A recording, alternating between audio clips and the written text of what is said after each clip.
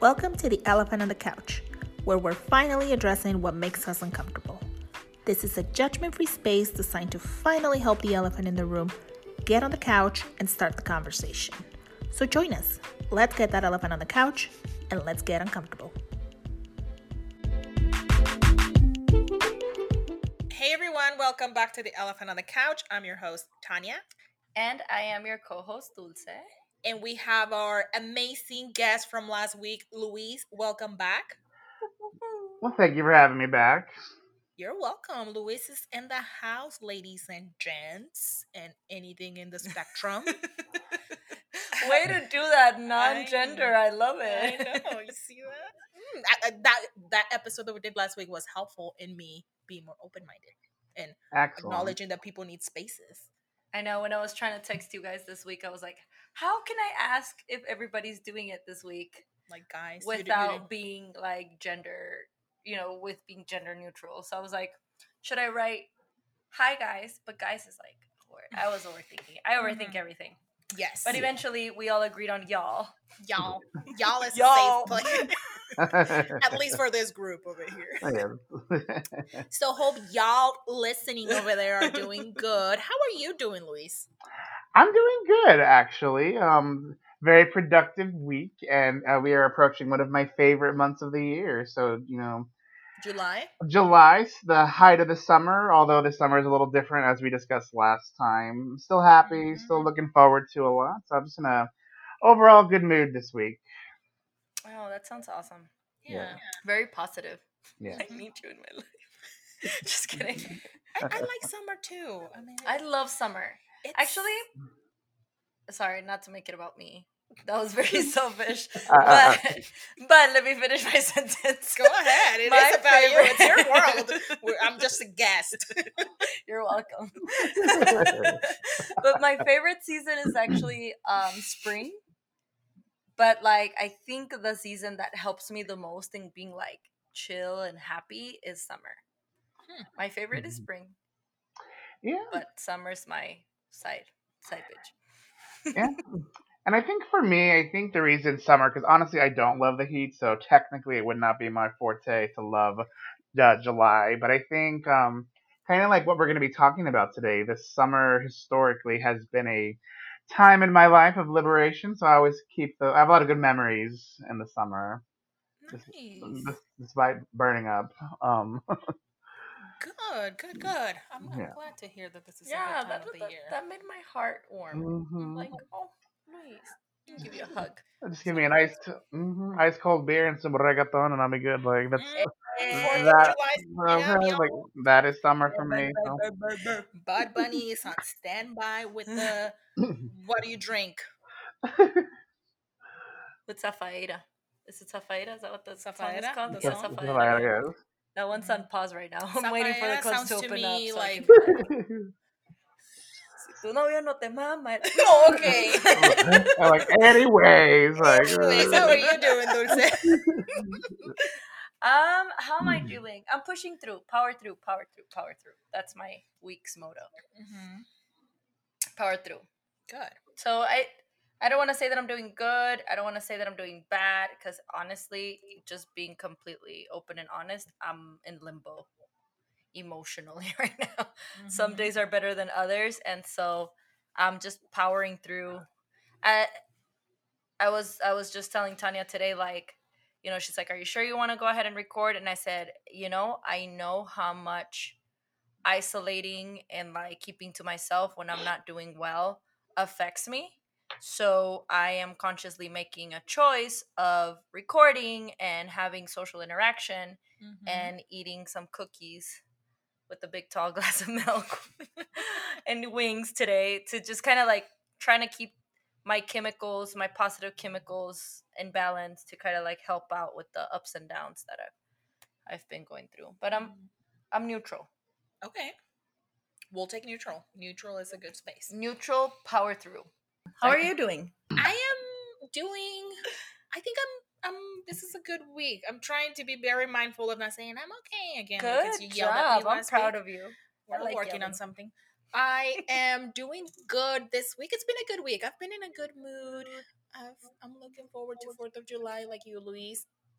We have a new birth coming up in my family here pretty soon, so I'm excited to meet the new little person. So a lot of Humans. yeah, a lot of good things happening. So it is a good week, slowly progressing.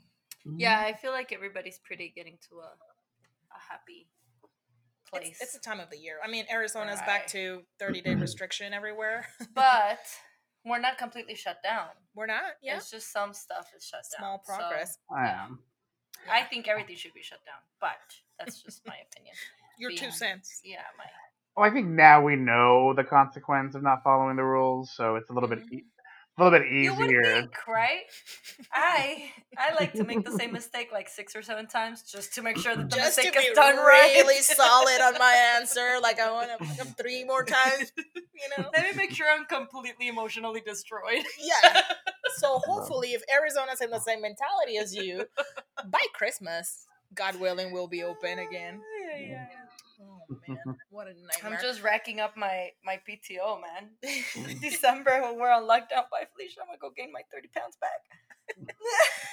So today's episode is going to be a continuation. If you listened to last week's episode when Luis joined us for the first time, we were talking a little bit about LGBTQIA, Plus, a lot more focus in education, learning more about the history and kind of definition, the why, the reasons of the quote unquote labels, the importance of having a space for everyone and stuff like that. But today we wanted to dive in a little more deeper into actual experiences in the LGBTQ community in the Latino world, and what we can speak of because of our perspective. Like we always say when we talk about perspective and whatnot, we can only speak for Mexican experience, Latino, what we, each other, and our families experience. experience. So today we wanted to dive in a little more into that. And Luis, like we said last time, was kind enough to join us back here. So let's talk LGBTQ and Latino communities today. Hello. So if you didn't listen to last week's episode, please listen to it. It's not a requirement, but I think it'll be helpful in understanding A what we are requirement like talking it's a about. class. That's Check. a prerequisite. Your prereq is listen to episode 8 and then come back to 9. Okay? Oh Thank my you. goodness. If not, go ahead and close your app right now. Go back Oh my and goodness. finish your prereqs. Like Thank you very much. we will not be overriding any episodes. Like No, we're not. We are not responsible for your lack of understanding on this one if you didn't listen last week. So, I guess Louise, tell us about in the Latino community. What is your take historically and up until today, 2020?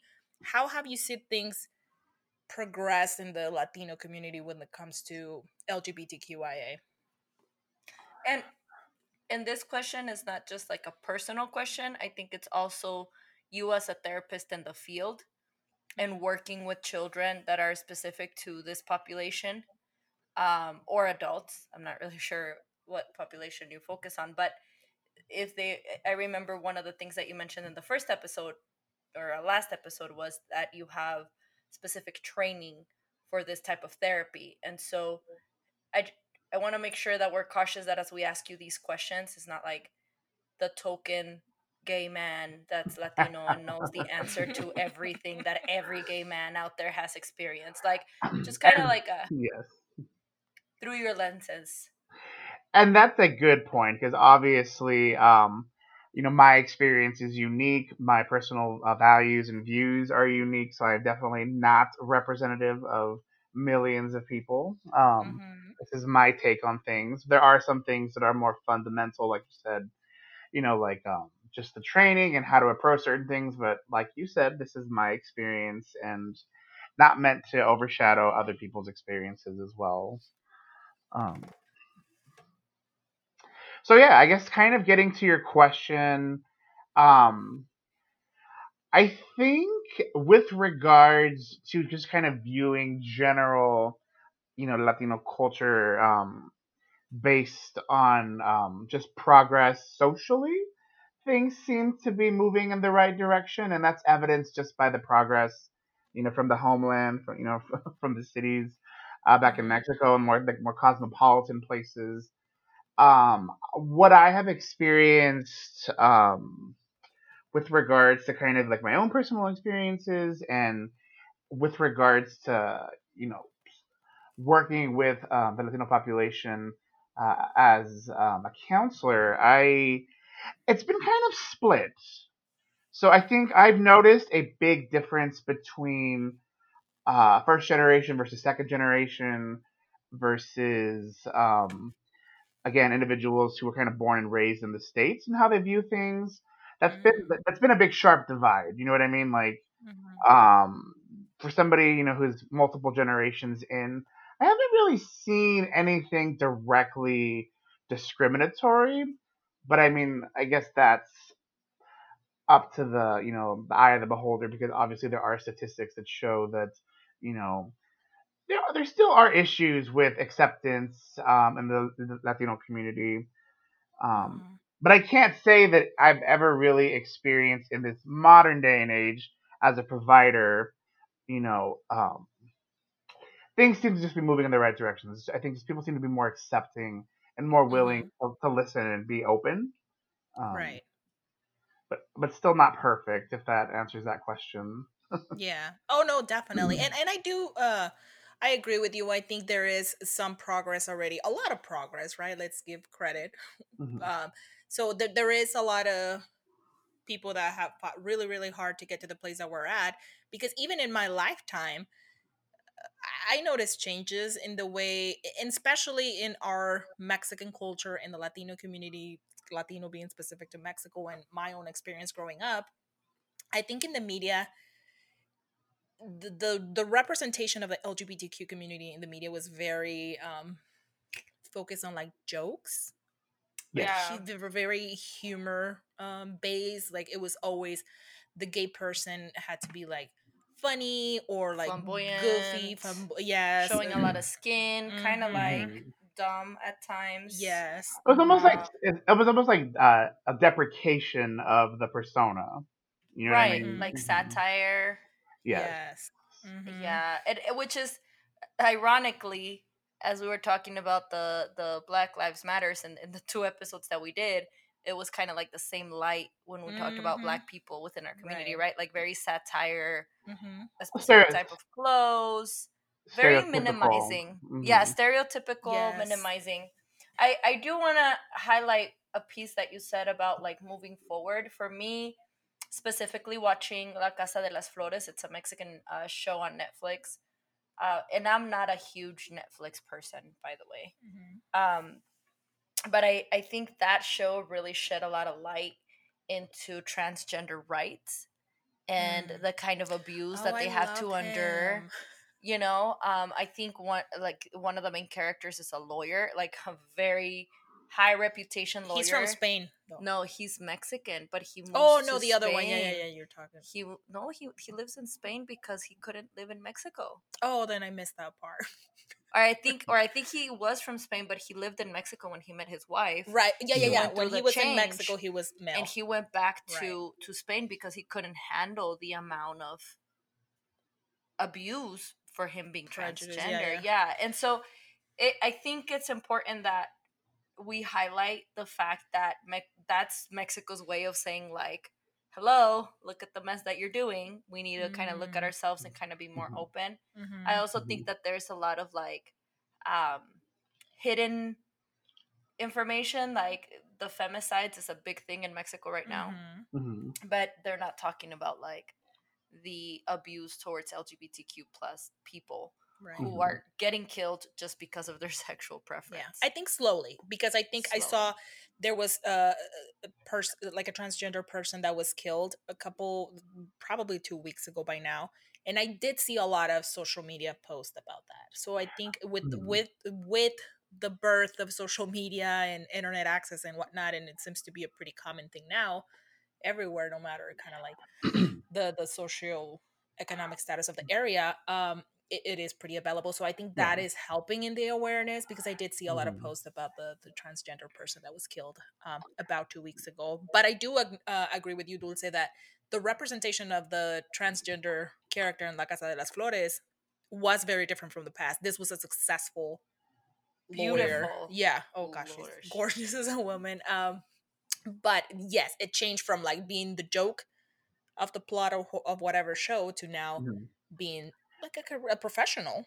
Yeah, and I think one of the things that I wanted to kind of like chime in on is I think we have to be careful about focusing so much on like like our heritage or like Mexico's flaws regarding because yeah they're not perfect clearly and there's a lot of violence but not to minimize that but even when you look at the United States I mean just last year there were 700,000 hate crimes in the U.S. Mm-hmm. You know what I mean? So in theory, while things, are improving everywhere, it's kind of a false equivalency to kind of paint the picture that maybe, I mean, like I'm not saying that, it's safer for, a non, uh, you know, being LGBT, in a different country, but the U.S. has its issues as well.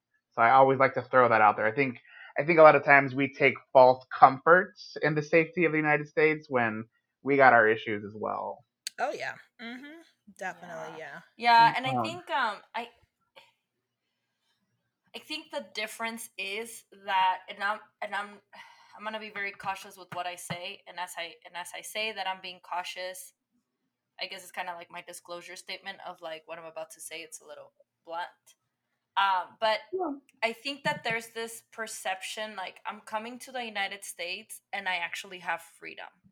I Yes, that's. can I can comfortably come out and feel safe, and safe to a certain extent, right? To the extent Mhm, of there's still hate crimes out there. There's still this amount of violence. I don't want to minimize it, but I think like in Mexico, if you come out, the expectation of being killed or murdered is a lot.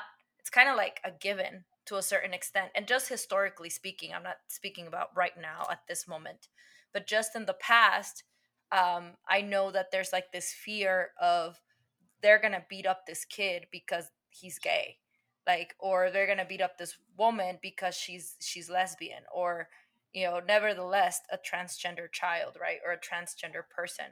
It, it, it was kind of like you were the laughing stock of the barrio, and the expectation of being murdered is like there. And so, not that I'm saying that it's not happening here in the States, but I don't think it's as normalized. Here, some people are able to adopt a child. They're able to get married and be freely gay, wear a shirt and take pictures with their significant other and be married and kind of quote unquote live in peace, right? If you live in mhm, a certain area or a certain district, specifically here in Phoenix, we have a district where majority of LGBTQ plus mhm. people live, and they're kind of quote unquote in safe spaces. So what I'm saying is the amount of liberty, quote unquote, or freedom that you have in the States, it's kind of changes a little bit or shifts the Mhm. ability to come out and be and accept who you are versus the pressure that might be in Mexico. And again, that's just from my own perspective in my own little town, border town. I don't want to like generalize for the rest of Mexico because the F is super liberal, right? Like you talk to the big cities and that's way different. But at least for Mhm. me and my perspective from a border town, um, yeah. Well, and I think that, with all due respect, and again, like you said, disclaimer, not trying to be disrespectful, but I think like when we take into account the border town, like the frontera that we're from, it's almost like the equivalent of the American South when you kind of look at Yeah. when you look at the Hmm. cultural dynamics and like the kind of music that is embraced is almost like the equivalent of like country. And not not I'm trying to be very careful with what I'm saying, but like like a norteño. We're kind of like on the Hmm. flip side. So like we're country. We're they even make fun Absolutely. of they make fun of our accent. So I think you're right. The parallel Mm. the Okay. parallel the parallel is there because you're right. Like we're living in a rural area per se, even though we have some decent sized cities on our border. But like Mexico City is not San Luis. You know, Yeah, but I think you make a def- really good point, and I had never thought about it in that light. That you're comparing, you're like comparing it to here in the United States, how some states, and I don't want to name states because that's generalizing, right? But there are some states that are more traditional, or the roles or the culture is more focused on one side of the spectrum versus other states and cities that are more like San Francisco type But I mean, of the spectrum. we And could. even in Mexico, Uh-huh. the north, like you're saying, has a different culture, different expectations, different ways of doing things versus like Mexico City or DF. Yeah, and I mean honestly, like even just keeping it local, like looking at kind of comparing ourselves to like the country of of our heritage. Like you look at Arizona, like if you look at the HRC, the Human Rights Campaign, they actually rate states and cities based on laws, right? Like what are your protections? How are you protected? Can you adopt? All these job protections, discrimination, hate crime laws in ordinances. Arizona doesn't fare very well as a state. We have limited laws protecting LGBTQ individuals in this state. However, when you go to the municipalities, you look at Phoenix proper, so not Phoenix Metro, Phoenix, Arizona, Phoenix proper. You look at Tucson, you look at Tempe, you look at Flagstaff. Those are the only cities in the state that are operating at 100% scorecard rates by the Human Rights Campaign. So you can't always let affluent neighborhoods fool you, because you look at some of the cities, which I won't drop names, but you look More at conservative. even the more upscale cities, you just assume that because there's money that equals diversity and open-mindedness, and these cities score relatively low, Yeah. like shockingly low, that you'd be like, wow, I didn't see that coming. Mm-hmm. So yeah, I mean, it's like a little mini version of what's going on in our border and just in our own state. So Yeah. uh, And I think, like we've mentioned in the couple of last episodes, I think the Mexican culture, and again, I'm not generalizing, but I think it's very religious focused, Well, like and I Catholic, think Catholics specifically. And I think the whole idea of a man and a woman hit in the past historically, right? Like we're saying lots and tons of progress. But when I think of Mexico, that's where I think of like La Virgen de Guadalupe, Dios, la and I Biblia. think it kind of echoes back to what Luisa's saying, right? Like in these very suburban, I don't know if suburban's the right word, they're suburban. They can tell outskirts, yeah, suburban like towns, like Mm-hmm. the border towns that we're from, Yeah. or like the northern part of Mexico. They're more conservative, quote unquote. And I do think that it, but yes, there's like a huge Catholic influence Mm-hmm. in Mexican culture that we also need to be very aware of as we talk about these spaces, right? you. um and I think like even in some more liberal, more open-minded spaces or cities, there's still a group of people that are like, oh my god, this is a sin, you're gonna go to hell, right? And that has an influence in itself. But I do want to really highlight what you said, because there are places in Mexico that are more conservative than others, where religion takes like a higher rank Mm-hmm. than other Yeah. more open-minded places. But even Mhm. that, I think it's changing. I think so too. And I mean, like I said, Mm-hmm. I referenced, before we got on, just like Mexico City was one of the first places. The FAA was one of the first places in North America to fully legalize, gay marriage. That was a huge shock for people who view Mexico in a certain type of way.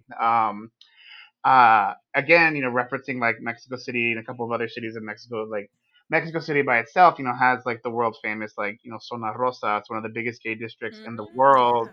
Yeah. Mexico City has one of the biggest world prides.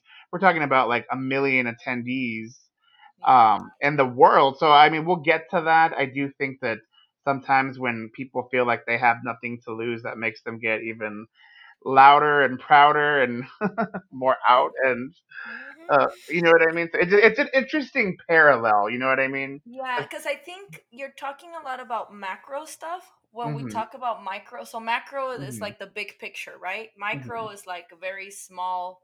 So micro is very therapist lingo. So I want to make Mm-hmm. sure that I don't get stuck in that space. Macro, we're talking about the big picture, like worldwide, Mm-hmm. and the things that you're mentioning are very macro, Yes. right? But if we talk about micro, and that's the parallel, you said parallel, and it just like light bulb went on my head.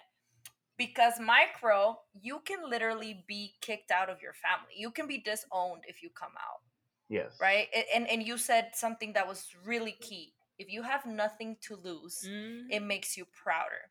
And I think when family, especially with our culture, with family being like Right. number one, like family's everything, and the fear of being disowned and not having the one thing that makes your world go round, which is family, being the reason why you might lose everything. Right. Like, I think that there's this fear of actually forming part of this bigger picture, awesome stuff that is going on. It's like a outside in the world, I might get accepted, but inside my house, I'm gonna get discriminated and Well, and disowned. I think that every experience is different. I think one of the things that makes the macro in this situation relevant is because it offers comfort to think, all right, like, you know what, if my parents are going to disown me, at least there are people in this world and this community that think my parents are wrong and are going to be able to support me, or that I have a community to gravitate to. And Right. that's one thing that a lot of LGBT, in particular, I highlight those, spaces, um, because of, like the whole ballroom culture. A lot of the lingos that we use, that really originates in houses that were formed by, disowned, LGBTQ youth that, went to live, with a, pseudo parent, somebody to fill that gap. So, I mean, those things are important. You know what I mean? Because if you truly felt you lived in a world or a country where, you had no family, no love, no community, nowhere to turn to, that would turn dire very quickly. So, Mm-hmm. again, not perfect, but definitely trending better. I think one thing that I've seen improve in my life is I think I've seen more of an acceptance of um, of coming out by the older generation. So I think in my experience, I've always seen people tend to not talk about it. It was truly the elephant on the couch. Mm-hmm. uh, so we all knew it. Like the writings were on the wall, but no one wanted to dare say the words. Um, Right. and I've seen that change quite a bit.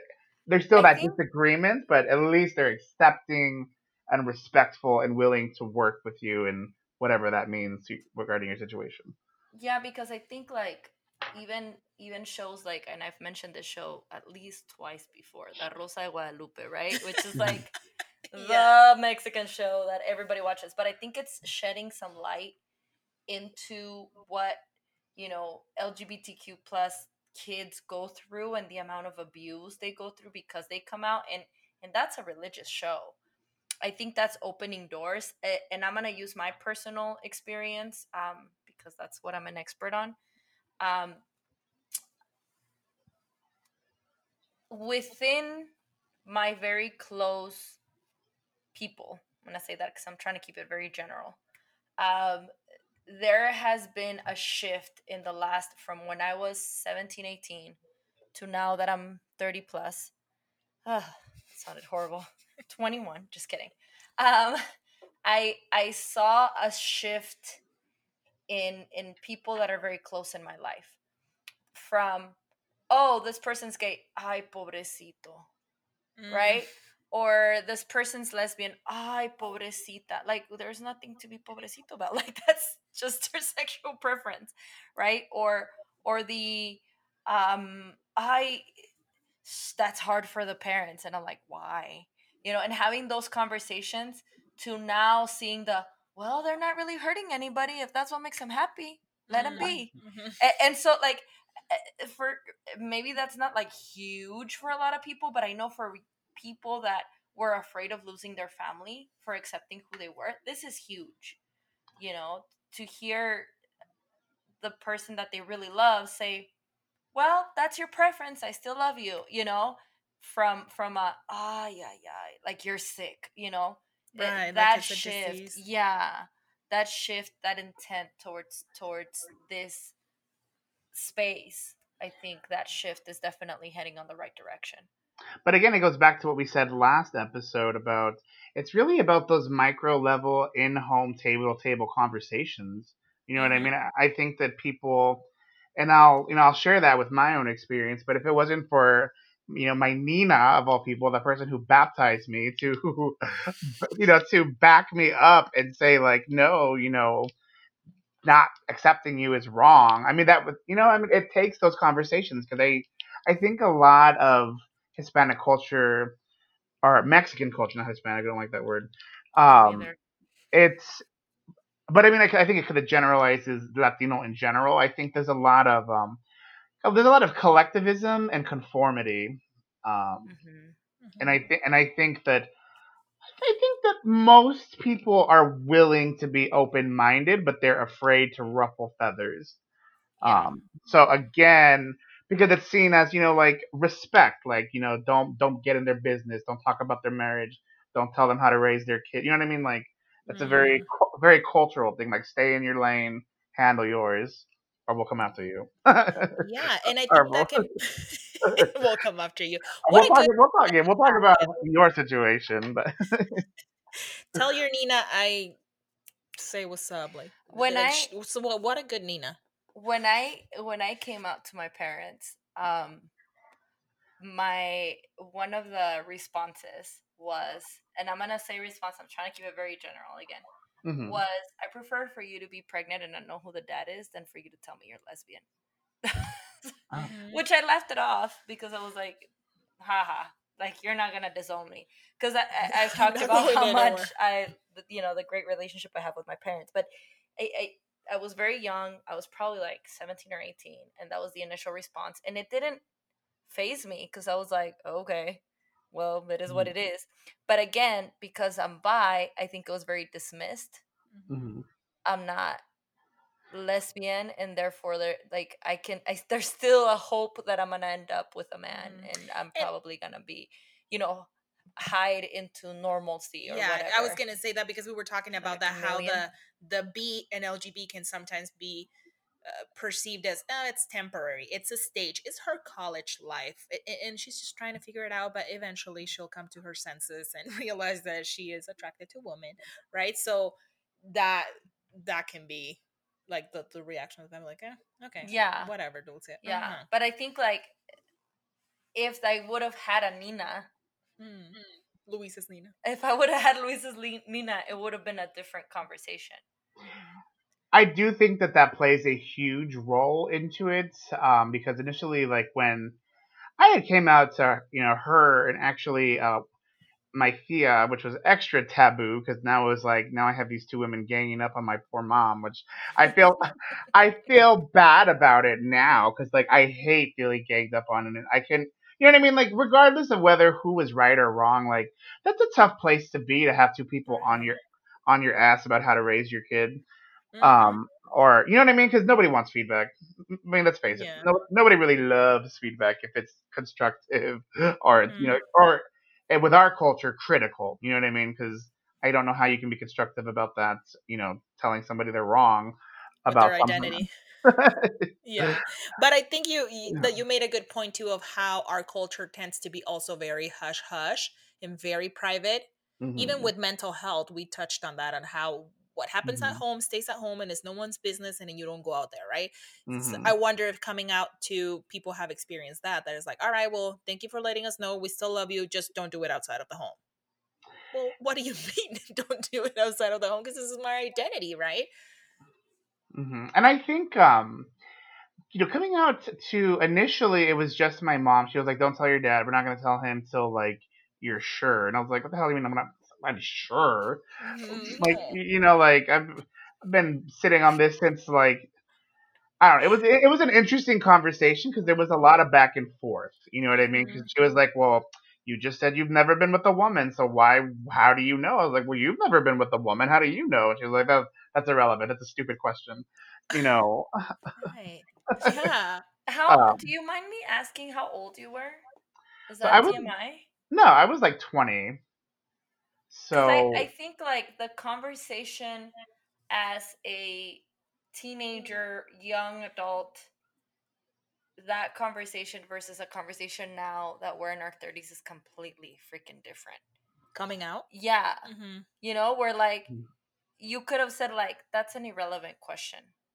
Yeah, period. But you Mm-hmm. kind of had to do the back and forth because you're like in your 20s and you're still learning how to like Maneuver in the respect to maneuver, your yeah, yeah. and like figure out how to like be respectful and not like really be mean, but at the same time call them out and also be like within your lane. I don't know it, and that's a very interesting. Maybe that's another topic we need to add, like passive Right. aggressiveness in the Latino community, because you're not allowed to kind of call it out. Like you're gaslighting. Mm-hmm. Period. You know. But Hmm. I wonder if it's even because we were talking about this last episode about the lenses and perspective and what each person brings to each dynamic. And that's just I can totally even like see my mom saying something like that as you're sharing that, Luis, like her saying like, well, are you sure, like do you want to just wait a little bit until you figure it out, like you know what I mean, like it's Hmm. just like a cultural thing, a traditional thing that like, well, sit on it, you haven't even tried, woman, why don't you do that first, Yes. right, And like It's like you don't know better. mm-hmm, well, and it's funny that you bring up the passive aggressiveness because I think th- so like a lot of my struggles with my parents started when I was living in Phoenix after my first year of school of being a freshman doing the college dorm experience. I ended up like moving in with an openly gay friend, and for them that was like a huge red flag. They were like, why are you living with him? Like, he's gay. I'm like, well, duh. Like, I think I think I know my friend who I'm going to be moving in with. mm-hmm, Um, and that's where like the tension started because it was like, oh well, are you sure? Like, you want people, they're gonna assume you're gay. They're gonna assume you guys are like dating. Are you dating? Like, all these weird questions. I think one thing that I had on my side to be a little bit more bold about kind of leveraging the coming out process, which I don't want this to sound bad because I don't want the older, generation of our heritage to be like, oh my God, see, this is why we shouldn't come to America. But I feel like I had leverage at that point because it was like, if you're really gonna disown me, like, we're not gonna be good. Like, I have options. Like, I don't need your money. I don't need your financial support. You know what I mean? And I know, and maybe that was just me because I had a lot of different factors in my, just experience growing up. Um, but they knew that I meant business because I had grown so close with my Nina that I was spending so much time with her in Phoenix. I never came home anymore. It was like, you guys can come to me. And I think they started to realize, all right, like, if we they kind of started feeling what it would be like to disown me ahead of time before mm-hmm, actually getting there. You know what I mean? And I mean, mm-hmm. I'm not gonna act like I was being cocky and it didn't scare me. It didn't hurt my feelings. But I also was prepared to be happy versus just living a low quality of life to please people. And I always just felt like there were so many other ways that I could make them proud that this shouldn't be like the life changing issue. Right. Like, give me a chance. Mm-hmm. Yeah, I think like, and that's a story that's not applicable to every Ex- Latino out there. exactly. And I think it's important to recognize that there are people out there who have openly come out to their immediate family members, Hmm. have a stable LGBTQ plus whatever relationship, and to this day are still hiding that to Yes. the rest of the family, right? Like, Hmm. so I'm gonna use my family as an example, just because that's all who I can think of. My dad has 8 brothers and sisters, so my extended family is freaking huge, right? My mom has 3 brothers and sisters, so that's a lot. It's a lower scale than the other rest of the family, and so I'm used to going to these parties where we have like 120 people of immediate, quote unquote, immediate family members, right? Cousins, tios. Like I always joke that we have at least 6 to 7 people in each generation. I have a Generation Z, I have a millennial, I have Generation X, I have boomers, like, and anyway, so the point is, when the person does come out to their family, like their mother and father and siblings, this is just an example. They're not able to come out with the rest of the family, the tios and the cousins and the ninas and the other people that are part of those 100 people that I was talking about, right?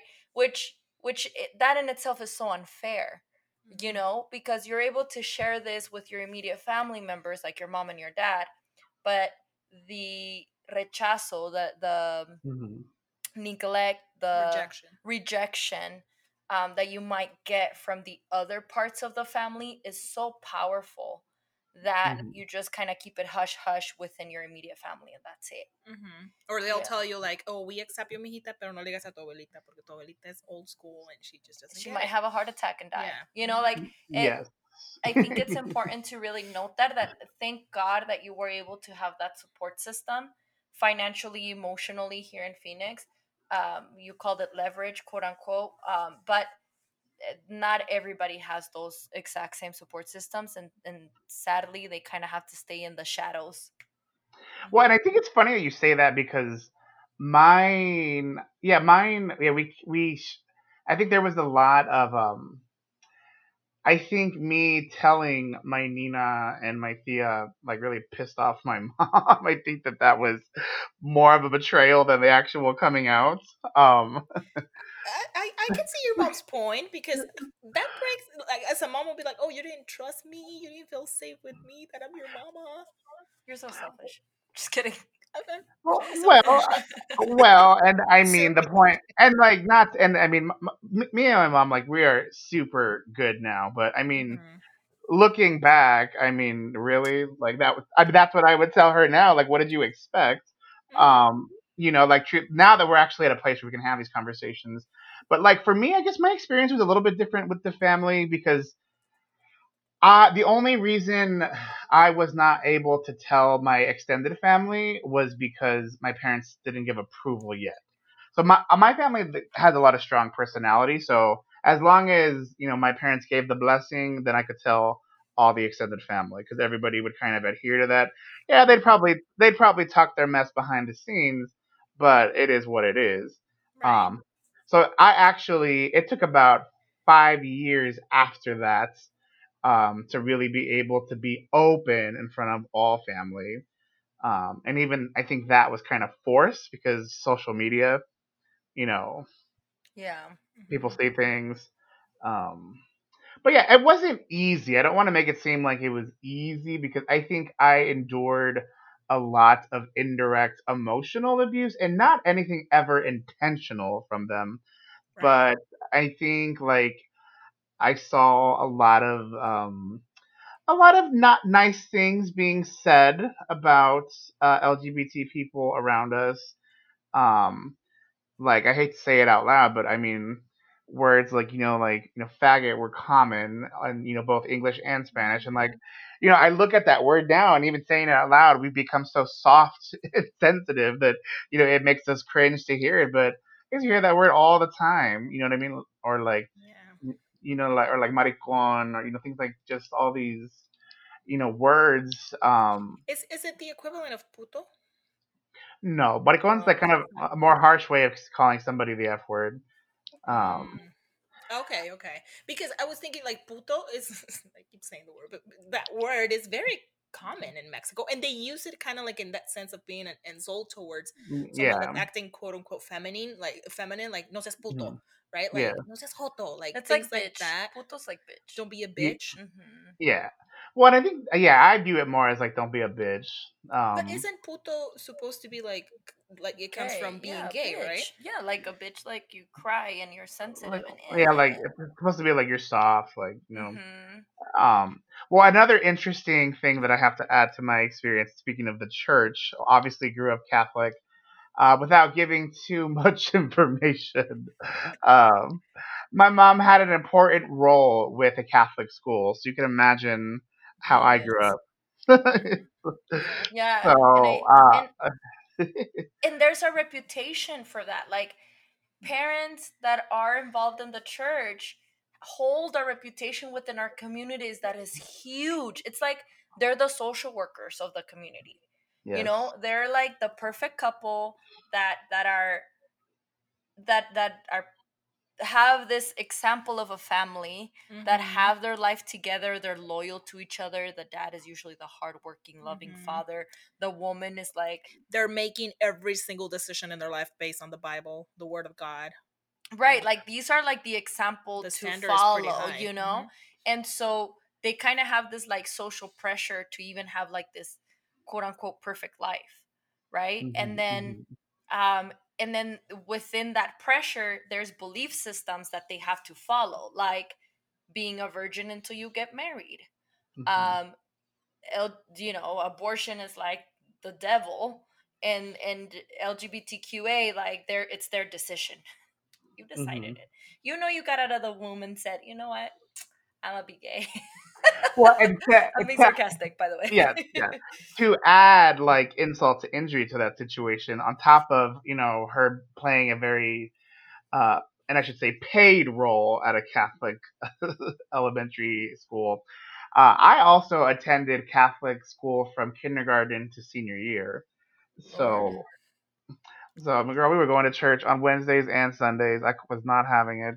Like looking Yeah, and back. and I can't even imagine the pressure of being in that position, because there has been times that I've walked out of mass. I do like going to mass. I enjoy going to mass, to be honest. I like the whole music and the candles and the singing and everything. Even the sermon sometimes. But there are times where the priest will literally say like, condemn the ones that don't follow woman men marriage. You know, like I remember taking one of my gay friends to church one time because I really needed it. And the priest made some very intense comments. My friend's a female, lesbian, very butchy looking, whatever that might Mhm. mean. But, you know, like male. And I don't know if the priest saw her and was trying to make a point or what, but I promise you, like, it was a very passive aggressive, men should be married to women, women should be married to men, you know it. Was that what the sermon was about that day? No, but he made it about that. Oh. You know it. I Mhm. can't imagine the level of microaggression that you endured, because people assume, like, without even knowing, like, oh, he kind of looks like he's gay, let's bully him. Mm-hmm. Very Mexican also, like, oh, you look like you're a nerd, let's bully you. Yeah. Mhm. So I can't imagine, Luis. I'm just trying to. That's what I'm trying to say. Well, and I think another issue that was occurring around that time of life. Do you guys remember when like the priest scandals were like really Mm-hmm. like? Mm-hmm. So that was the big thing. Like, oh, did something happen to you? Like, Uh, Mm. but then it was almost like equivalating homosexuality to the priests. Right, right, You know right. what I mean? It's almost like, oh well, if you're like one of these bad priests, because you're a closet, because Mm-hmm. homosexuals clearly, and that was something that I was shocked by. That still kind of exists today is that there in our culture is that there still is this uh, negative belief that there is a correlation between like homosexuality and like pedophilia or child molestation. That was one of the Mm-hmm. first things Yeah. that was one of the first things that was kind of ingrained in me like growing up. Like, no, you don't want to be like them. Like they're bad people. Like they, Yeah. they But I might. think, yeah, and I There's think I still see that people think like you're gay. Were you sexually molested when you were little? Like Yeah, they make that it's assumption shift. or that Yeah, connection in their brains. it's like shifted to sympathy. Like, oh, you poor thing. Like, you know, Mm-hmm. you know. or usually what I get is the female that was sexually abused. Just on my practice, Yeah, Mm-hmm. that yeah, was sexually abused, and she Oh yeah. hates men because of the abuse that she endured. So now she's just gonna date females. yes, Mm-hmm. because it's that easy. And Um, that's the reason why every female lesbian out there decided to be lesbian. You know, like it's just there is so many, and there are groups out there here in the United States. I think this was a couple years back, that were like, we need the same rights that LGBTQ plus people have, because we are pedophiles and the kids actually love us and we want to be able to marry mhm. our our our victims. Like there was a group that was Mm. comparing that to LGBTQ, and the pedophiles were I actually remember that very actually. Now that you're blunt and saying out in the world, like, yeah, we do like little baby the boobies. nerve to come out to say like I like Remember we were talking about having balls children in one and of and want to marry them, and if LGBTQ people can have rights, why can't I? Hmm. But that tells you what you need to know about what people associate with LGBTQ and how they are still it perceived like just a couple years ago. it just Hmm. baffles me, the fact that people connect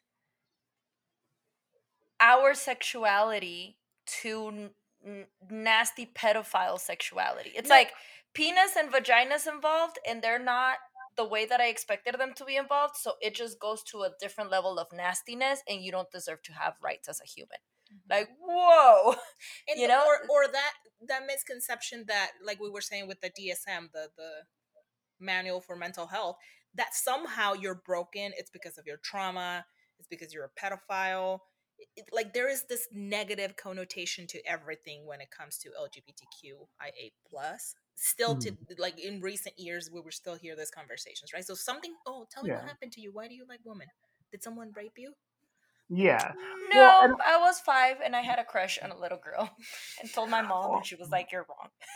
well, and I think what this boils down to again is people just they have a lack of self-respect and true understanding of consent, like, sexual consent. It's very complex, you know what I mean? And I think that Hmm. when you don't understand the true, parameters of consent, of course you're going to just kind of say, like, I hate when people say, "Oh, well, if you can marry, a man, then why can't you marry your dog?" Like, well, clearly you don't understand consent because, the Right.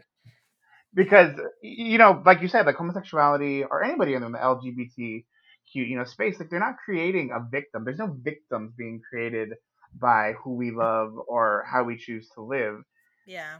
And I think that's again, just it goes down to blatant ignorance, and Hmm. I don't mean that in a nice way. I do mean that in And for some you're ignorant, like yes, and for some intentionally for, ignorant. for many people, it's a choice to stay ignorant too. Right.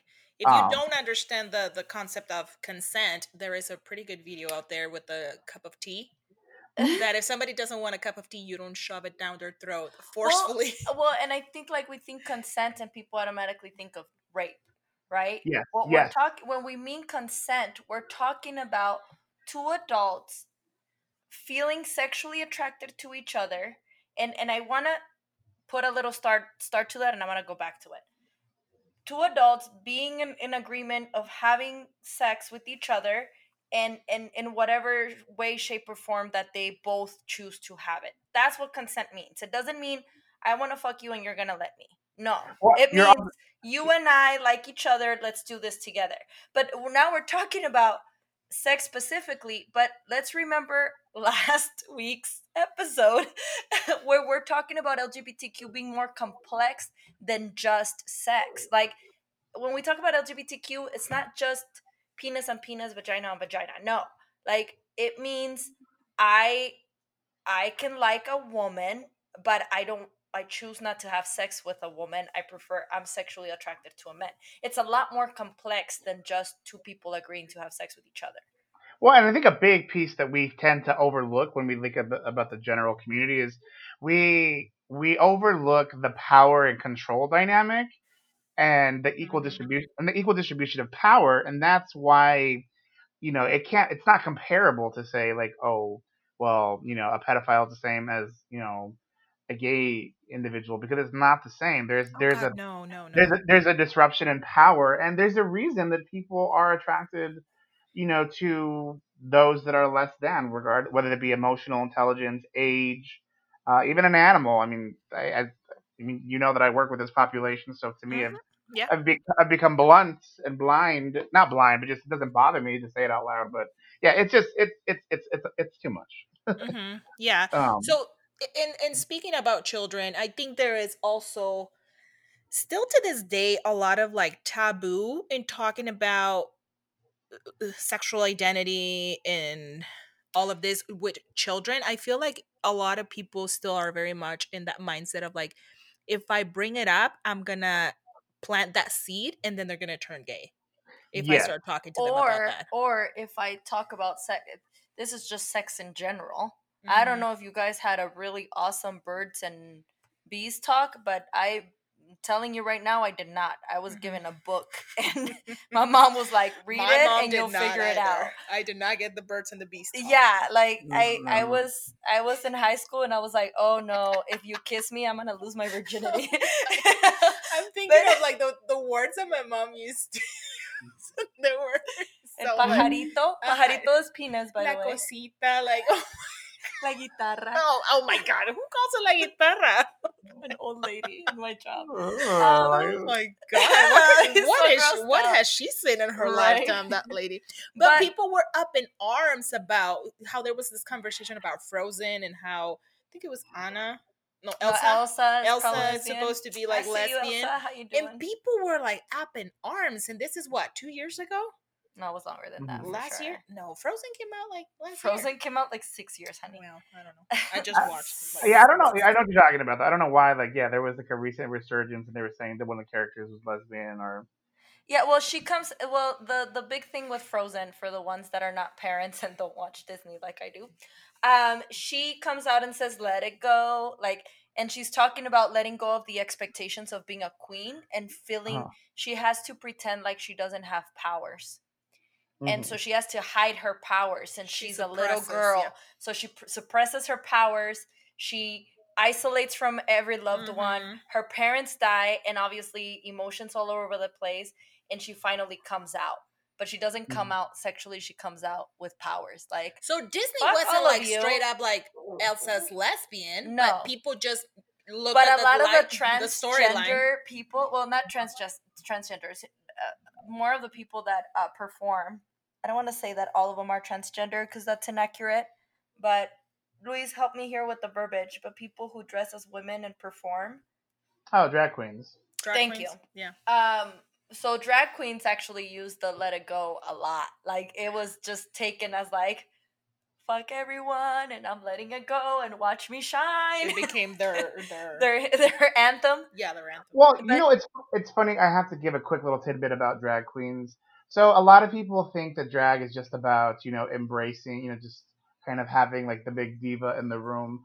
And originally, drag was meant to provide a safe place because it was a rejection of social expectations. You know what I mean? So like even now, like as when I first started going to like gay clubs or going to the drag shows, I would walk in and be like, "Oh my god, this feels so foreign and so taboo to see this man who looks like a woman on stage and over here jamming out to like Beyonce." So it's more than just Beyonce and healed. It's about letting it go and feeling free and being able to be outside of your comfort zone, even if it's just for a little bit.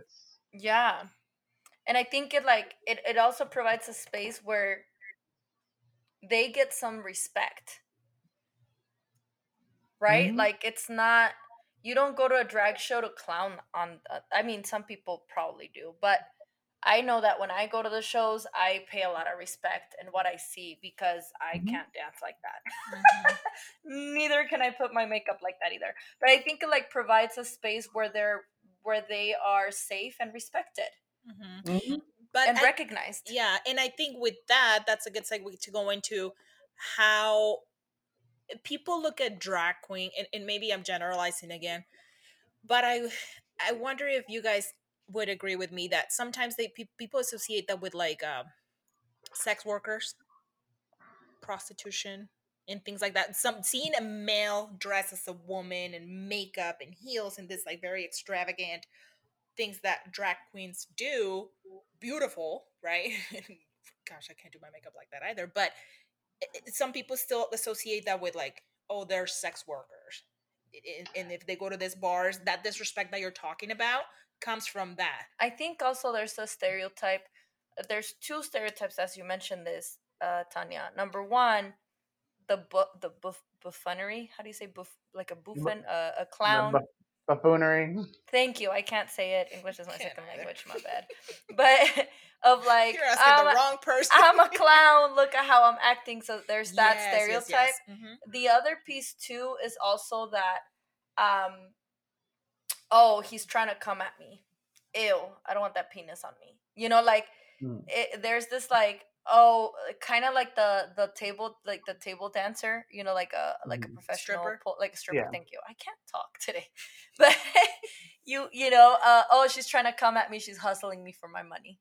and They're just and I Yeah. working. think yeah, and I think that there's this like stereotype like, oh, I'm very uncomfortable because this person that I'm not really sure what she, he, they is trying to Hmm. come at me and like, dude, you're not that sexy. Calm Yeah, and down. they're Ain't nobody probably trying to low come key at you. getting a little excited too. That's why they're like get so uncomfortable Uncomfortable. because it's bringing out something on them. But I saw a post one time about that, and I like it just Hmm. echoes this. Like, the reason why men are so freaked out about gay men like coming at them is because they know damn well that's how they come at women, and that's how they freaking rape us. Like, Mm. you're scared of of a gay man raping you because that's the kind of dog you are. Hmm. Well, and but there's actually truth to like what you were saying because there was a study done at Emory University, and I think it was, I believe it was like 1995, and of course, uh, they just talked about how there was a lot of correlating homophobia was directly related to someone's own sexuality, where they were at on that spectrum, or what they were hiding, or if they were closeted, or if they had been again themselves like sexually molested or abused. So a lot of that discomfort really does come from people's underlying unresolved issues, and it's again, we're not trying to generally broad, paint like a broad spectrum of males, but even I kind of question men who get overly like homophobic, and I'm like, huh, like Mm. that seems a little suspect. I'd rather you. I think times have shifted to like now it's better to see a man who's more open with his like gender expression and open minded versus the traditional macho type that I think that we've been trained to kind of go to, if that makes sense. Mm-hmm. 'Cause- So And I think on that documentary that I watched by Laverne Cox that I mentioned last week, they mentioned how historically, yes, the transgender people, where it was a thing that it was pretty common for them to go into prostitution, but because they were not able to get a job because of their yes, identity, yeah. the who they were at their core, they weren't being hired anywhere. So the only thing that they had left was to do that, which puts them Well, in a lot of like unsafe situations. and that goes the same for LGBT youth. Like I hate to use the word market, but there's a market for Hmm. deviant behaviors, and as awful as it sounds, like a 15, 14-year old, you know, trafficking victim is going to be potentially making a pimp, a trafficker, some good money to be marketed as this underage, you know, sex object. Mm. There is a market because, and I think that's one of the reasons why people say that, um, the old school word prostitution needs to be legalized, or sex work, is because then you can really enforce, laws and protections, and the status quo. You know what I mean? Hmm. There wouldn't be a market for underage, LGBT youth, or anyone underage in general. You wouldn't be able to go out and ask, a transgender, you know, sex worker to perform heinous things. You just like some of the stuff that they report is asked of them is just beyond deviant and very risky and violent and scary. These people know that they're Right. getting away with stuff. Because of what we were saying of how they look at them not as human. It's just an object. Well, and that's another thing too that I get a lot of flack on. I teach my boys like in my sex ed, and just kind of the way that I implement my own, or not my own, but the way that I teach the boys about healthy sexuality is that if your mentality is like a hole is a hole, a mouth is a mouth, well then how do we know you're not going to turn on a child or an animal, or Mm. you know and people don't like to hear that, but see, I'm not a believer in the gay for stay. I believe that when you do all that stuff and you start objectifying the human body, like you've already crossed over into dangerous territory. So that's my I little. really like that. When you objectify the body, I think that's an idea that honestly I don't think I've ever heard, but I really want to echo that, like put it in bold red A letters, quote. because that's that bleeds over to even non-LGBTQ plus people. The Yes. minute that women, and this is me being the feminist crazy that I was talking about in previous episodes, as a woman, I'm objectified as a sexual object. I am no longer respected to set my boundaries because I'm an object that anybody can use. I no longer have rights. So I think like there's so much shame and guilt into being part of the LGBTQ plus community that being deserving of having those boundaries is like, what? I can, I should. And why the necessity of providing respect when we address these people Mm-hmm. is important, because you are no longer objectifying the person, you are providing the person a space. you know um i I really like to talk about names. Like, if your name is hard to spell or to say, please make sure everybody says it the right way. There's a reason why you were named that way, because it provides some human respect, right? Like, if your name is Mm-hmm. Tanya, right, and you tell me your name is Tanya, I have to respect the fact that your name is Tanya, even if that means that I'm going to mess up for the first month Mm-hmm. and eventually say Tanya, right? And so, Yeah. in that same manner, when we're talking about gay people, that's the term, gay, Right. lesbian.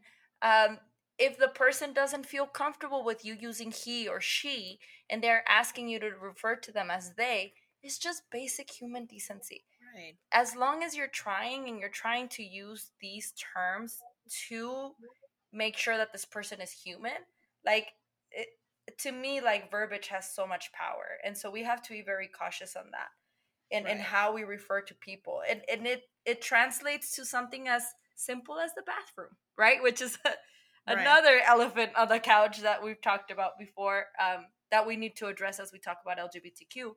But not even having a space, Literally a space to literally go to the a bathroom. space to go to the bathroom, is just basic human rights that we are not addressing.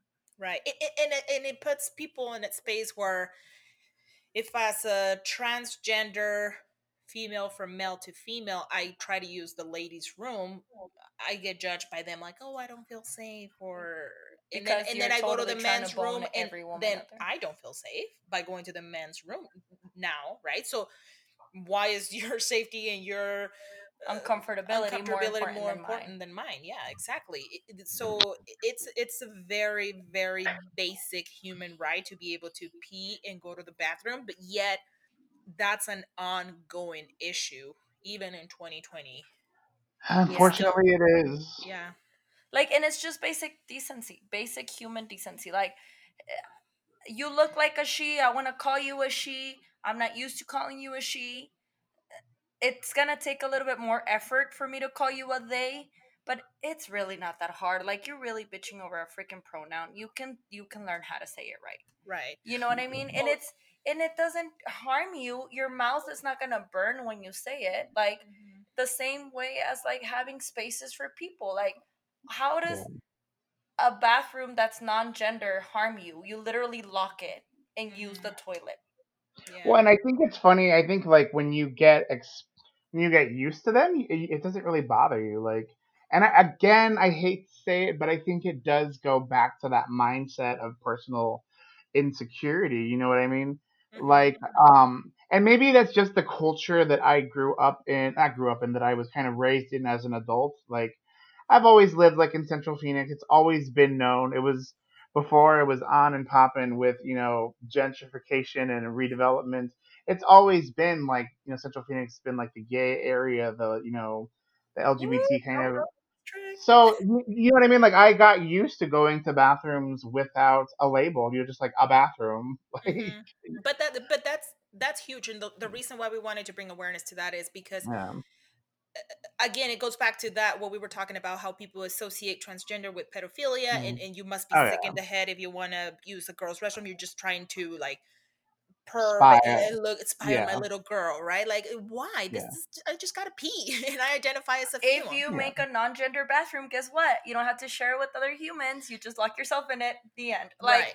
Or it's just like the thought that the unknown that really freaks out it's people. scary. Change is scary. Traditionally, it's Hmm. been male, female, and again, Hmm. change freaks out people. But I think it's important to bring up these conversations. And if you're out there listening, like, why is this still a big deal? This is why it's still a big deal because it creates unsafety for people in the community, right? Again, if I stress Hmm. gender, I'm forced to use the male's bathroom. Where does that leave me as a person, And too? it kind of brings me back to that conversation we had in Black Lives Matter.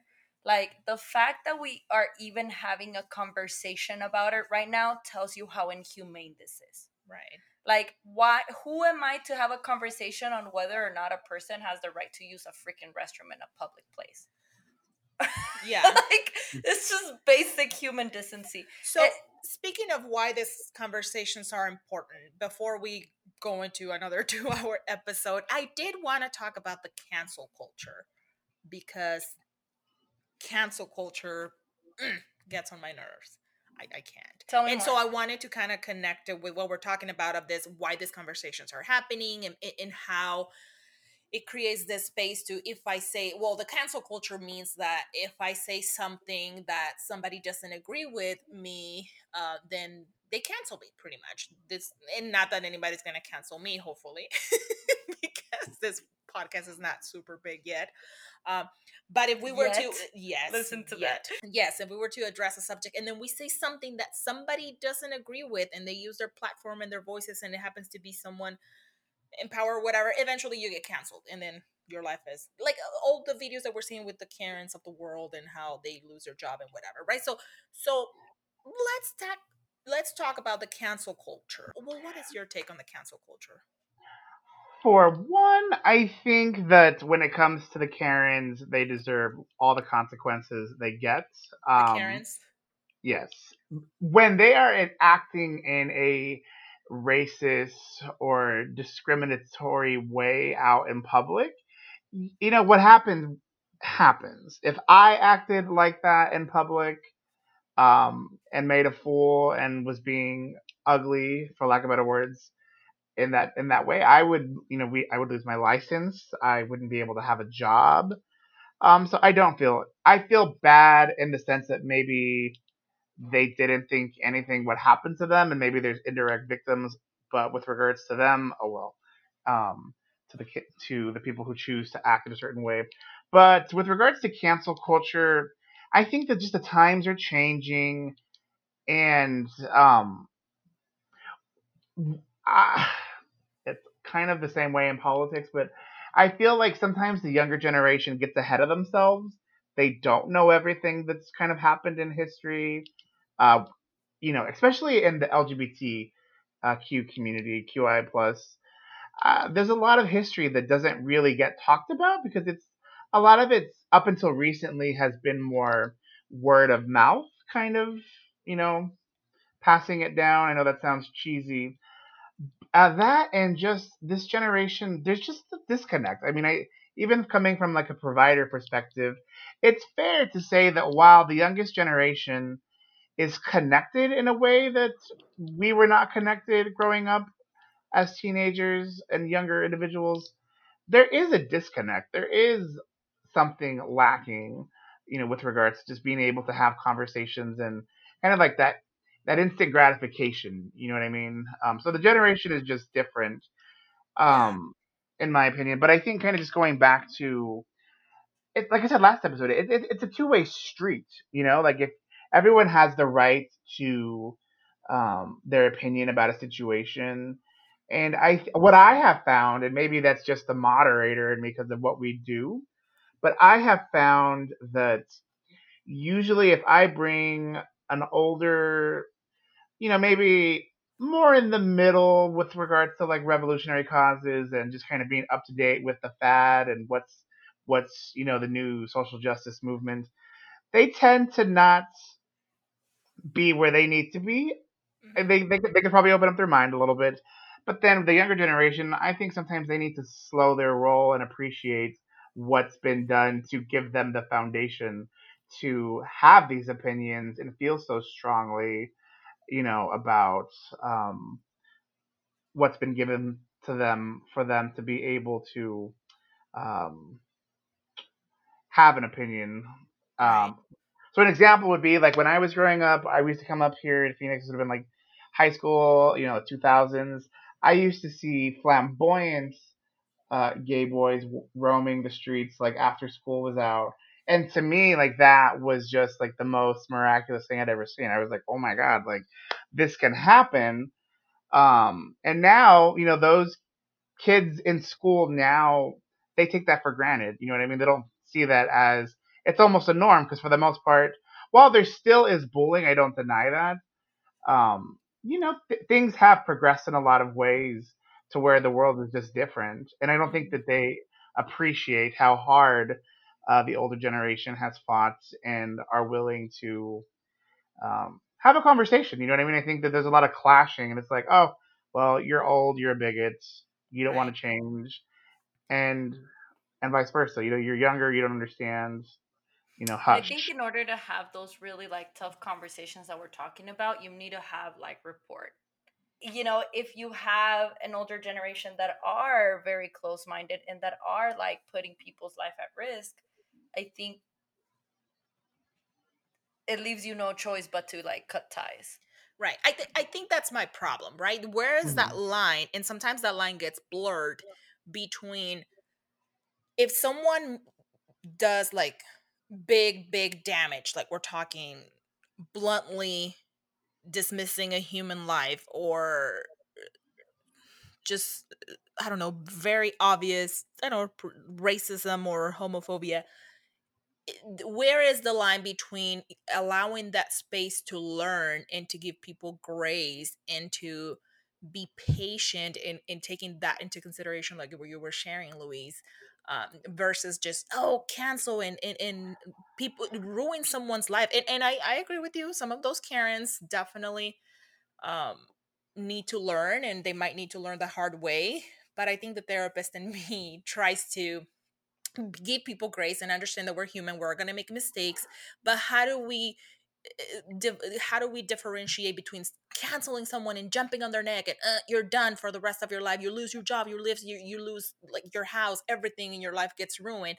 And I mean that's probably pushing it because hopefully people have resources and support and whatnot, but I feel like we're missing on that opportunity to learn, right? Like and especially with social media and how fast things get, like in a matter of seconds, a mistake that I made in saying something that maybe I didn't have the right words or whatever can cost me my job, right? Like, so that's the part where I'm like, oh, are we being too much with the Exactly. cancel culture? Where is that line? Like we all want to be heard and Where I'm on, we're advocating for people's rights and whatnot, yet we are so quick to jump on someone's neck and end their life.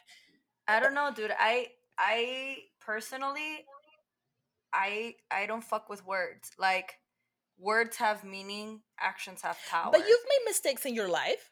Well, I was gonna say, like, I think you have to pick and choose the right battles because there are certain topics when you do kind of have to cut some people out. So, like, Right. blatant racism, blatant, where there's a victim, Right. victim is a strong word, but like if somebody, like that's why I said, like, I don't feel sorry for somebody who goes out, puts their hands on somebody, calls them all kinds of racial slurs, and then Yeah. wants to go on an apology tour. I don't like, cancel done by, like, I'm not gonna feel any. Like I said, I'll feel sorry for like the ramifications for the people around you, but I don't feel sorry for what you did to yourself. When I think of cancel culture, I think of forced ideology on somebody.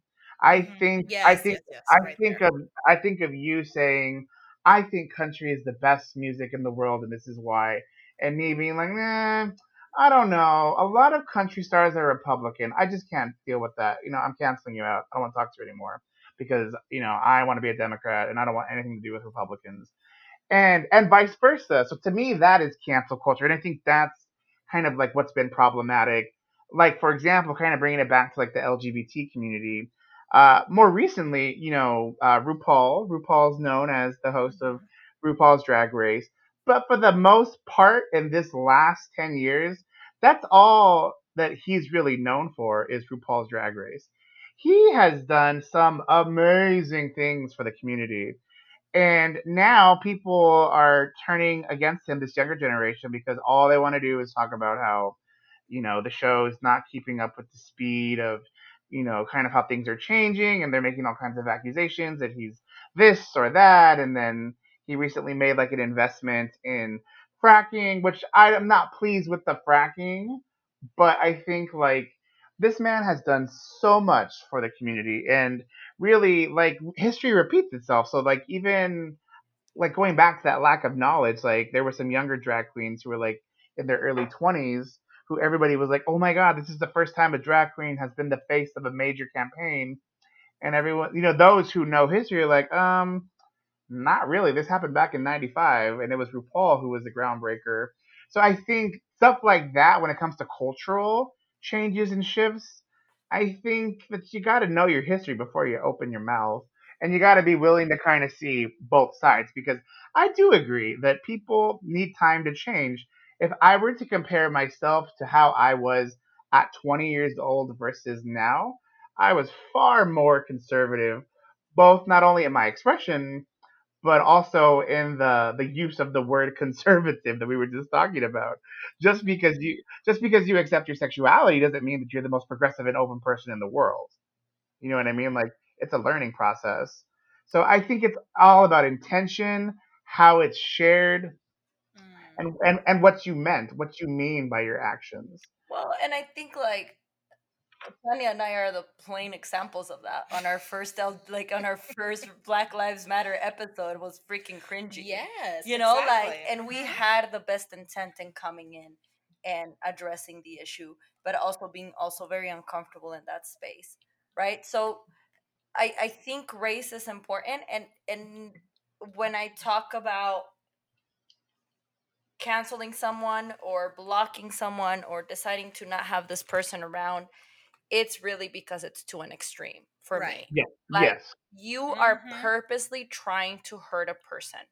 And I say that because I really do give a lot of grace, and I feel very comfortable talking to a very conservative person about a topic that it has nothing to do with what I agree with, right? Um, Mhm. but the the thing that I love about this generation is that we don't take like, and I'm gonna say we because I don't know. I don't know why I'm saying we. I feel like I'm 21. You're part of the Whatever. generation. Um, but the younger generation, what I really like about the younger generation is that they don't take shit. Like, they don't take shit. You don't sit there and take it. Like, you disrespect, they call you out and you're out. Like, and that's something that I didn't grow up learning. I learned Mm-hmm. to shut up and be respectful. And to be honest, I'm teaching my daughter to talk back. Like, I'm teaching my Mhm. daughter to say, no, I don't feel comfortable with that, and you need to back the fuck off, Mm-hmm. because I grew up in a space where I wasn't allowed to say that. And because I Mhm. wasn't allowed to say that, I ended up in pickles where I was objectified or mistreated or abused Mhm. because I didn't feel comfortable stepping into quote unquote respectful toes. Where Mhm. this generation's like, oh, you gonna disrespect me? Watch what I can fucking do. Ding, ding, ding, ding, and I really do respect that because that takes courage.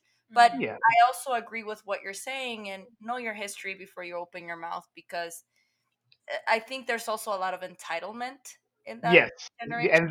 Yeah, That that's my is struggle is illegal. the entitlement. Yes. Yes, that is like you say, the big bucks that people are just so entitled. Like, oh, I'm gonna cancel you. Like, who are you to cancel someone? You know what I mean? Like, and I agree with you. I think empowering younger generations to take a Set stand and boundaries. set boundaries. We said it in toxicity, right? How this is part of the growing process, and we all are toxic, and we've all been ignorant at some point on whatever subject. But if you are in a place where you are willing to acknowledge your deficit and want to grow, then by all means, right? That's where I want to Mhm. make sure that hopefully people listening can plant the seed of like um, being willing to allow others to learn. But yes, when it is blatant racist unacceptable things, very like black and white when it comes to Hmm. human decency. Yes, right, there is a line that you're not going to Hi, cross, and you Felicia. bifle each other asses, like we said. But I think it's important to also allow people to grow, because I was thinking about you and myself, like when you were saying something, Louise, about growing and whatnot. I'm gonna own it, but a couple of years ago, and I'm talking when I was already in the mental health field, I very clearly remember an instance where I was finishing a meeting, and the conversation specifically about LGBTQ came up, and I said, "Well, I don't know why it's a big deal.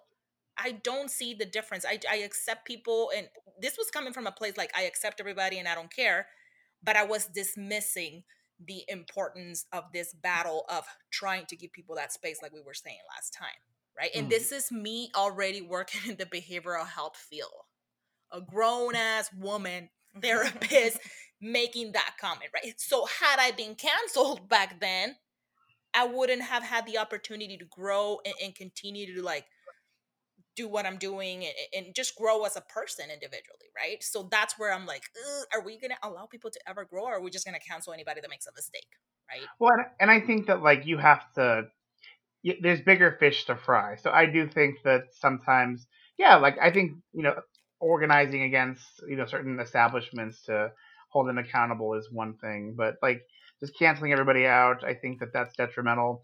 An interesting little fact, won't go into too much detail, but long story short, I because of how I was uh, my experience growing up, I was very much a cancel culture kind of person before it was even a Mm-hmm. thing. Mm-hmm. I'd been screwed over by so many people back and forth that the minute I saw something that was threatening or that was an early warning sign or that turned me off, I would cut you out. You know what I mean? And like Yeah, yeah. that was not a good way to live for a good 4 year period of my life. That we'd be talking for weeks and maybe even months, and then the minute you say something, like you just stop hearing from me. Like I actually went to therapy for that, so I think that's why my view on this is slowed down because I do think sometimes you kind of have to look at both sides. But there are some things that are unacceptable, and I think everyone's just tribal, which even that is not really an appropriate word nowadays, Mm-hmm. based in just the roots. But we've kind of been pitted against one another, and I think that there's more to it than just everybody wanting their voices to be heard. I think that there's been a lot of maybe a little bit more strategic than we give this government credit for. Mm-hmm. So speaking of that, then what would be some no-nos for people to kind of like where's the line where it comes to respectful curiosity and wanting to learn more versus just being straight up like disrespectful or inappropriate when it comes to the LGBT, or for you personally, because we you don't represent everybody in the LGBTQIA plus community. So for you, your experiences, is there anything that it's a big no no for you? Um, like as far as what I won't tolerate from people, or Right, when it comes to your identity, or people being curious and wanting to approach you about something. And this is just kind of like for people listening, if they were ever in a position where they're like wondering, or they don't know how to approach someone about their sexuality or identity. Not their sexuality, because then that's none of their business, but more of their identity, or if they have like, I feel like I have this one friend that's, but I don't know how to bring it up. well, I think kind of just going to like back to like affirmative counseling. I kind of view it that way. You have to be supportive but neutral at the same time because you don't want to like push an agenda. You know what I mean? Like people have to find their own way. I don't know if you remember like the social work values like self-determination and Hmm. self-efficacy. Like people got to be able to support themselves emotionally and they have to figure out their orientation or their space in their own way. I think the biggest way to help both from a friend perspective, family, even a provider is just be open to whatever they want. You know what I mean? Hmm. Like and kind of just normalize because everything normalize it if it's healthy. You know what I mean? Like if they want to dress up as they want to dress in traditionally female expressive clothes today, be okay with it. If they want to dress up in traditionally male expressive clothing tomorrow, then just kind of roll with it. You know what I mean? I I think think. Go ahead. Sorry, when you say that, it just reminds me of a conversation I had with a loved one about kiddos that want to dress as females or as princesses, like boys dressing up Mm. as princesses. And they're like, you're just fostering it or making it worse. Yeah. In reality, you're doing the whole opposite, because the more you tell a kid you can't do it, the more they want to do it. You know, like when I was younger, I was super girly, and then I changed and I became very tomboyish, and it kind of just stayed there for a while. But it was the wow, you are so girly and you're so beautiful being like that, and turning into a teenager and being like, F you, mom, I'm gonna be as tomboy as I can be just to mess with you. But also like my identity. But guess what I'm saying? If a kiddo or a person says, oh, I want to dress this way or I want to look this way, kind of like allowing them to be allows the process to happen however it needs to happen, rather than like pushing them to no, you can't do that. Como que it makes them want to hold on to it harder. I wanted to say it in Spanish, ya decir, como que quieren aferrarse más, but I had to translate it in my brain. I was gonna Anyways. say, like, I believe that most humans are inherently good people, which is why I know that society has shown some contradictory views of that. But I do believe that fundamentally people change if given the opportunity to grow. So, we're on the show talking a lot of shit right now, but if we're canceling people out, we wouldn't even be talking to some of our parents based on some of our views and, how we would like things to be in a perfect world. When I look at my parents, how they thought of this situation, damn near what, 17 years ago to today, they're completely different people. So Mm-hmm. that's my thing. That's why I feel like sometimes when you get crazy about wanting to shut people out, it's really about what the what is the threat, like Dulce was saying. You know what I mean? Because I think that most parents who even disown their kids, they genuinely don't want something bad to happen to them. And the disownment, I think, is just a way. It's a lack of being able to express an emotion and be able, you know what I mean? But like I think you asked, well, what are my limitations, or like what is kind of a no-no. I think that people who hang around people who are directly homophobic, or people who support policy that are directly harmful, that's where I kind of draw the line, because it's like, okay, like if you're okay with something that directly hurts me, then I have a problem with that. You know what I mean? Mm. So if you're like, oh, Tanya, or Dulce, I realize that there's been a rise in like hate crimes towards like bisexual women in Phoenix, but I just can't vote for this city ordinance about hate crime protections. I just don't see the purpose. Like, to me, that would be like, okay, then you just don't value my life. You know what I mean? And Mm. and I think Yeah. that's a lot different than ideological differences, because now we've gone from just philosophy and ideology to something that affects my life. This is like an existential threat in a way. You know what I mean? It is Right, right. different. That's a very good way to put it, because I think that's something that we might not take into consideration, and we're just like, oh, based on like very like self-centered decisions. And not to say that you're going to put the world above you, but if it's someone that you have directly have a relationship with, someone like just taking that into consideration when it comes Yeah. to And I think right. I think that that's what we got to get to, like on the other side. Just everybody coming together, and we need to collectively figure out what do we need as humans, like what are our human rights, and hopefully, and I think Hmm. that would alleviate some of the clashes um, within the communities and within diverse communities as well. I just think of Benito Juarez every time. Yeah, Like but yeah, that's a good one.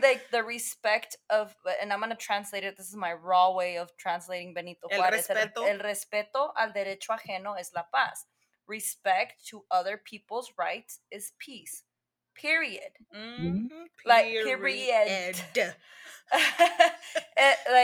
It just, if your views are affecting my humanity and my basic rights, then Then then That's we problematic. don't have peace. Then your views are not. We are no longer having peace. There's gonna be war. Mhm. But I think like it just boils down to that. Like, and the beauty of the United States is that you can believe that Satan is the next god, and all hail Satan in your mind, right? It doesn't necessarily mean that you're gonna go out there and kill people. But if your belief in Satan is an excuse to go ahead and kill every Catholic out there, then homie, we need to have a talk. Mhm. You know? But if you just believe that in your own bubble and you're not hurting anybody, Do you, boo boo? do Do you you? like believe what you want to believe? Right. But Yeah. if you're sitting here and making choices for other people, like I said earlier, the fact that we're even talking about yeah. the right of people using a bathroom in a public area is in itself, Mhm. it's another level of dehumanization I can't even Yeah. verbalize. But I think it's important that we draw the line, that we talk about. I think bringing up these conversations, kind of want to echo on what you're saying, Luis, is bringing up these conversations for maybe the people or the loved ones that we have that might not agree with our views, but that maybe we are able to humanize their Yes. perspective, Yes. right? Right. Like, see, not that if they're not hurting you, let them go get married with a man that's on Right. their own, or female, or whatever. If the way they're dressing doesn't affect your personal life, let them wear whatever they feel like wearing. Yeah, they're not hurting anybody. Exactly. And allow them, like, I don't have to worry about being judged or being mistreated over what I wear, to a certain extent, right? Because apparently if I wear a short skirt, I'm deserving to be raped. But for majority of people that are not part of the LGBTQ plus community, they don't have to necessarily worry about these things, Mhm. right? I don't have to necessarily worry about talking about my sexual preference with my family. I mean, Tanya, have you ever had to have a conversation about your sexual preference with any of your family members? Like, no, Not yet. right? Like, I have not. not yet. She's Is looking at me like, there something something you wanna want to tell me? But again, like, I, even that reaction, right? Right. So just having those conversations, really educating ourselves to support our loved ones who might identify within that, and even if it's not our loved ones, just any human, for the sake of being human and having basic humanity, Right. and kindness, and really standing up, calling it out as we see it, calling the F word to a friend because it's funny is it's really not funny. Or you're gay, man. But I Like, think, and I just think there stop. are better ways to challenge people than canceling. Because I think, because you know what I mean. Because if that person really respects you, and you can go toe to toe, and you can usually get an answer. Because by you continuing to press the issue and respecting their view, you're giving mutual respect. You know what I mean? Like, does that make sense? Yeah.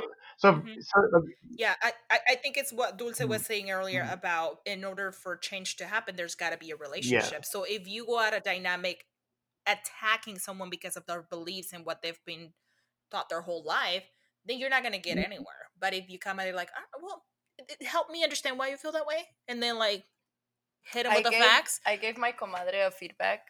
Guys, this is a really good feedback. I saw it on Facebook and I started using it and it works wonders. Um, act like you're stupid. Oh yeah. If somebody says like, Mm. "Oh, you effing faggot," you're like, "I don't get it. Why is that funny?" And you just sit there in silence, and then they're, well, because it's like a faggot. Uh huh. Hmm. I don't get it. Explain it more. And they hear themselves and how like assholey or ignorant that is, that it just like creates that dynamic of like conversation. Like, I don't get it. That's a good approach. Yeah. Explain more.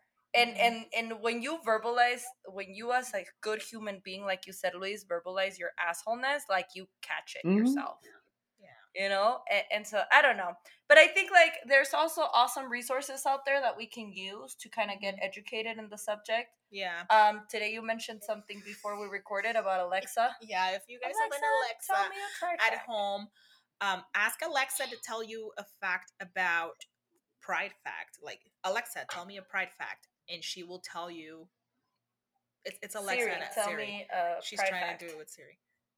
She's not gonna do it. But it's a thing that I don't know. Amazon is doing that, so there's that. There's a lot of free resources, like we always say, on YouTube. Netflix has tons of documentaries that are available. Yeah, So she's- Apple is not LGBTQ plus friendly. Amazon is, Alexa is, but just things like that, right? When if you're sitting there like wondering like where do I start? Again, the work always starts individually with yourself, educating yourself, having an open mind, being respectful, non-judgmental, listening to understand and not to state your opinion, but just listening, open-minded. Normalizing all these conversations with family, with friends, even with kids. That whole like if I plant that seed and now they're gonna turn gay if I talk to them about it. No, that's not how it works. And I think ultimately, sitting down with people and giving them the facts, because there are a lot of adverse things that can happen when people don't have the facts and don't feel supported. So, would you rather have an openly gay child or a closet case, married and doing things on the side? And that's not Or or suicide. Or suicide. Let's just be plain and simple. Yeah. Or suicide. Or bullied till they get killed, or a murder case. Yeah. Yeah. Diversified your life through social media. You can follow different things with information. Again, the resources are there now. If you choose to stay ignorant, then that's a choice that you're making. A choice. And you deserve to get canceled. Just kidding. Yeah. All right, Louise. Anything else before we wrap up? Anything that we need to go? No, I just think I mean, to be honest, we need like 5 more episodes of this. Probably. But There's so scratching much the more. surface. I think just for anybody listening, if you're serious about trying to like find out just some resources, Lambda Legal. If you're trying to learn about laws and kind of like what people are fighting for, that's a great resource.